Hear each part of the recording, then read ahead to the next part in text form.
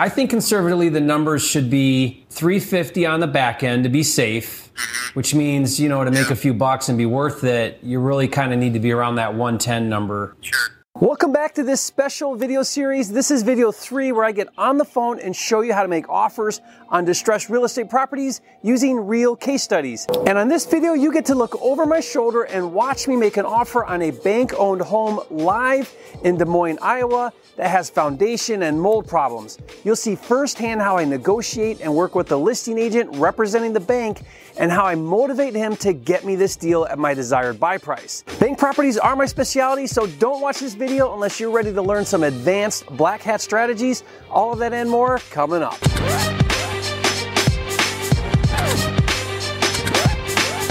The Real Estate Funding Kit is out now. Learn how to get 100% funding for all your deals without dealing with the banks. Claim your free copy at myfundingkit.com.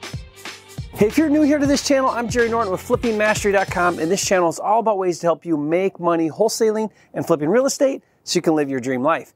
Be sure to subscribe to my channel and click the bell icon to get notified when new videos are released. One of my favorite things to do is get on the phone and make offers on distressed properties following my 3-step offer process, which you're going to learn on this video. That's why I put this video series together, so you can learn firsthand by seeing it in action. My hope with doing this video series and showing you how to make offers on the phone is to give you confidence so that you can do the same. And because this is a really tricky deal with mold and foundation issues, and it needs a huge rehab, and because it's a bank-owned property, this video is advanced. But just like on the other videos in this series, we're going to cut to a live call, and then I'm going to do my best to break it down and show you exactly what I'm doing and why. Now, once we dive into the video, you're going to see me adjusting and updating my offer price while on the phone using my Deal Analyzer tool. Now, you'll see this as I adjust the numbers, it automatically updates my formula and it recalculates my maximum allowable offer. By the way, this tool comes standard with my wholesaling and house flipping deal management system called Flipster. And if you've never heard of Flipster, it's an all-inclusive cloud-based platform to help you organize, streamline, and automate all of the steps to wholesaling and flipping houses. And the Deal Analyzer tool is just one of dozens of tools. So if you're into wholesaling and flipping, you owe it to yourself to check it out. To learn more and see it in action, just go to getflipster.com. Over the past 15 years, I've wholesaled and flipped hundreds of bank-owned properties, and so I'm very familiar with the process. Now, before cutting to the call, let me share with you a few important things when going after bank properties. When a property goes to the foreclosure auction, typically the opening bid is for the amount owed to the bank. Now, if no one buys the property at the auction, the bank takes it back and now owns the property. This is called an REO, which stands for real estate owned. Next, the bank assigns the property to an asset manager. The assets manager job is to liquidate or sell the property. To do so, they list the property for sale with a designated listing agent who puts the property on the MLS for sale. Now, the asset manager typically follows a very logical sequence of events to get the best price they can. Now, to determine the listing price, they get what's called a BPO, which stands for Broker Price Opinion. It's basically an appraisal. Then they consider offers received and they strategically lower the price over time until they determine they've received the best offer. And as time goes on, they'll reevaluate the asking price, they'll perform regular BPOs, and I did a video where I break down the top 10 tips for getting REO properties. You'll find this video really helpful, so I'll put a link to that video in the description box below, and you can watch it later. Oftentimes, getting an REO deal requires patience and persistence. The key to winning the REO game is all about your relationship with the listing agent. Now, my goal with every REO I go after is to get the REO agent motivated to get me the deal. Now, this is where my double dip strategy is critically important. If allowed, I'll let the REO listing agent represent me as the buyer's agent on the deal. That way, he or she gets both sides of the commission. Now, if my double dip strategy isn't crystal clear, then I'll put a link to a video in the description below that really breaks it down for you. On this video, I use the double dip strategy, which really motivates the agent to go to bat for me, and I effectively get the listing agent to tell me exactly what I need to do to get this deal and commit to helping me get it, which you'll see in a minute, so keep watching. It's pretty sweet. Now, because this deal has foundation problems and mold, and it needs over $100,000 in rehab, this is an investor cash buyer only deal. meaning there are no retail buyers to compete with, just other investors. And since it's a big, scary rehab, there is very little competition. The property is for sale for $169,900, and my offer price is $110,000, so I need to be about $60,000 lower than the bank's current asking price. So now that you have a big picture overview of REOs and also a little bit about the situation, I'm going to show you how I make my offer using my 3-step offer process. Step 1 is to build a relationship of trust. Step 2 is to reset expectations using market data. And step 3 is to make the offer with confidence. Now, this is the first time I've ever spoken to this agent, so watch now as I do step 1 and build a relationship of trust, and then we'll come back to discuss what took place. Let's cut to the call. Yeah, nice to meet you too. So yeah, we're taking a hard look at this project. Yeah, what can you tell me about it? It's been on market for 42, 43 days, right? Yeah, right away we got a couple offers that were rejected. The one was like for 89, the other one was a little higher. I think that one offer was like 125 that they rejected, and now that buyer's gone for right now. Working with the asset manager, trying to get the price reduced. Okay. And then nowadays it's such a headache because they list them too high and just let them ride, and then they'll reduce them slowly, and they leave money on the table doing that. Well, what they don't understand is the longer a property sits, the more it gets tagged as a problem. Oh, yeah. Even I'm like, well, if this is such a great deal, why is it sitting here after 42 days? Like, that's just that's not what happened. I automatically think, oh, maybe the mold in the foundation's a bigger issue because it's still sitting here. And then I don't know how much you're dealing in Des Moines. There's not very many investors in Des Moines at this price range. Gosh, there must be 1,000 investors at 80,000 and up. When you go over 100,000, there's probably like maybe 50 or 100. You know, it's so sad. I don't get it. What's the matter? What it is, I know what it is. The further up you go in price, the more intimidated people are with capital as flippers. Oh, yeah. Which is why I like higher end, because there's less competition. Oh yeah, it's beautiful. I had a ton of interest. I probably had 50 showings on that property. Probably had at least a dozen agents say that they're going to be sending an offer. I've had buyers say they're going to write offers. And then they don't? Yeah, and then they don't. Yeah. And I'm like, what the heck? Because, I mean, there's tons of value there. Who knows what it's worth when it's done? That's been part of the thing we're trying to figure out. So is the mold the only issue that you've heard from? Because our photos show also a little bit of foundation issues. Has that come up at all? So it looks like they put money into it, previous owners. Then you go towards like the porch side and there's like dirt. So I think it's just, I don't know, if it's all caved in or what's going on there. But Part of the challenge with that is I'm not too scared about fixing it. What's scary is disclosing it to a retail buyer when you're asking full price and then having them be worried because, you know, retail buyers freak out about stuff like that. Same with mold. It's never really, mold's easy. It's just the perception now. You'd have to get rid of it and then you'd have to do a full mold test. That's what I've done before. Yeah, you get a bunch of tests done, then you show them those reports, and then it still scares some people where they just won't even think about it. So those are some things that make it tough to flip. Whenever you have mold or foundation, is just overcoming that fear because it's an older home and they know you rehabbed it and those. And it's a tuck under walk-up.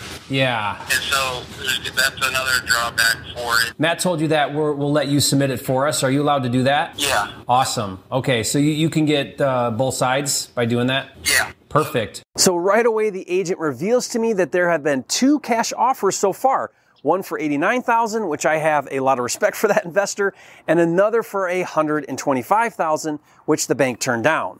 Now, he informed me that he's currently working with the asset manager to get a price reduction. Then we talked about the bank's listing strategy and other investors in the local market and how many showings he had, and we talked about the mold and foundation issues a little bit. But here's the thing. What we talk about is not as significant as that we're talking. I want to do everything I can to portray that I'm legit, that I know what I'm doing, and that I'm someone he should work with. Now, if you're brand new, I hope this gives you some ideas on how this conversation may look. Now, the most important part of step 1 was the very last thing I said, which was where I made sure he knew that we were going to let him submit the offer for us. this is my double dip strategy, and he said yes, he could do that. So now it's time to move to step 2, which is to reset expectations using market data. Now, unlike the first 2 videos in this video series, this agent was already right in line with where I need to be. But even still, I use logic and market data to justify my offer price and to get him to align with me. Take a look. There's a comp right nearby that has a similar type thing where you walk up stairs. Yeah. And the garage is underneath. That did really well as a comp. It was kind of like the most similar comp I could find where it had the garage below and you walk up. Sure. And they did a pretty good job on it, whoever did that one. What do you think it would sell for if it was done right? Good question. I would think it would be like $350. Now, if you went all out, maybe you could get a lot more than that. Especially if you're finishing off the basement super nice and it's mint condition, probably 4 maxed out. Yeah, I mean, when I look at comps and stuff, I mean, I can make an argument for like 400,000. Yeah. But then I get worried about, I got to stairs up to my front door. It could go a lot better or it could not. It's just a tricky deal. You know, like if it goes for 4, then okay, yeah, now I can pay like almost asking price. But if it's 350, now it puts me back down at like the 110 number. Or if the rehab's 100 instead of 130, you know what I mean? I think conservatively the numbers should be 350 on the back end to be safe. Yeah. It could get more, but that's a safe number. And then probably 125 on a rehab, which means, you know, to make a few bucks and be worth it, you really kind of need to be around that 110 number. Sure. So step 2 is not about the offer price. It's about justifying why the offer price is what it is. So I focused on the after repair value. And since this agent seems pretty smart to me, I asked him what he thinks this house will sell for once fixed up. Now, even though I've already done my analysis and I never blindly follow what an agent says, I asked him this question strategically. I want him to feel from me that I respect him and his knowledge of the market. In fact, he was right in line with what I already decided, which was an ARV of $350,000 to $400,000. Now, getting him to agree with me on the value is important to later get him to agree with me on my offer price. So I delicately explained why I think the ARV is $350,000 and not $400,000, and why as a result, the right buy number is $110,000, which he agreed. So now that I got him to agree with me on $110,000 as the buy price, it's time for step 3, which is to make the offer with confidence. Now, this is where my knowledge of how to finesse bank-owned properties comes into play. And remember, I've got this agent in my back pocket because since he's submitting the offer for me, he'll essentially make double the commission if I buy the property versus another investor using a buyer's agent. Now, watch now as I get him to commit to do his best to get us this deal. What do you think the chances are of them coming around to more of a 110 number? Well, that's where I want it to be, and that's what I've harped on the asset manager for it to be. He's understanding, so he's trying to get it to come down. Okay, he just has to justify it. Yeah, I want to see you in at the 110. Yeah, 110's feeling right. I think 110's feeling really right, just to be safe. Yeah, because then you can do it right. You know you're going to have some money there. I'm glad you're thinking that way. I really like that mindset because you want to win. I mean, it's a big job. You don't want to find out halfway through you're not. Yeah, we can totally stay at that. Okay. And then right when there's a price reduction, I can put it back in. Or if we get another offer, because if we get another offer for $80,000, I'll quickly put your offer back in so that you can do highest and best again. You know, it's about being there at the right time. We'd love to have you kind of just keep us in the loop with what's going on, like whatever we need to do. Even if you get another offer that's kind of close and you let us know and we can kind of come in slightly higher or whatever, we'd love that opportunity. I think that one offer was like 125 that they rejected, and now that buyer's gone for right now. And that's the thing, you know, I tell buyers stay in it because if you stay there, you know, eventually there's a chance you'll get it. Well, if that buyer walked away saying, well, heck with them, then you might not get it, and you might get it for under 10. You know? Well, let me ask you this question. What if I submit a separate independent offer for 90 and then Matt's offer at 110? Yeah, no, that's fine. Okay. I'll do that. As long as it's 2 separate companies. Yeah, it is. 2 separate entities, 2 separate everything. Yeah, I'm fine with that. We're going to submit 10 different offers at 10 different prices, all under 100,000. Right? Do you want us to do that already, or wait till you have like another $80,000 offer and then you got 3 to put in at once? You can do it now. Do it now? Okay. On the verge of a price reduction. Okay, perfect. You can send me your information, and I'll get yours in there, and then hopefully they'll ask for highest and best again. Maybe it's time. Okay, perfect. Okay, thank you. We'll be in touch. Okay, so I got him to agree with me again that 110 is the right price, and then he coached me on how we can get my offer accepted. He told me it's all about timing and that the asset manager is getting ready for a price reduction and we can get our offer in right now. And he also said if he gets another offer, he could put our offer in again at that time. Then I point blank asked him to keep me in the loop and let us know exactly where we need to be, which he agreed to do. And finally, I used an old trick from my REO playbook, which was to submit a separate offer for less than my 110,000 offer to make my 110 offer become the clear winner. My next move is to stay in close contact with this agent, and there's a good chance the cards will fall my way and we get this deal. Time will tell. Now, I hope this video inspired you to get on the phone and make offers. Remember the 3 steps. Step 1, build a relationship of trust. Step 2, reset expectations using market data. And step 3, make the offer with confidence. Now, this is video 3 in this special video series of live videos where you get to look over my shoulder and watch me break down how to make offers using my 3-step process. Now, I'll put all of these videos in a playlist, and I'll put that playlist link in the description below so you can watch the other videos in this series. And if you like this style of video training and you want to see more videos like this, do me a favor and hit that like button right now and leave a comment and let me know your biggest takeaway from this video. I'd love to hear from you, and if you haven't yet, be sure to subscribe to my channel with hundreds of videos and new videos released every single week.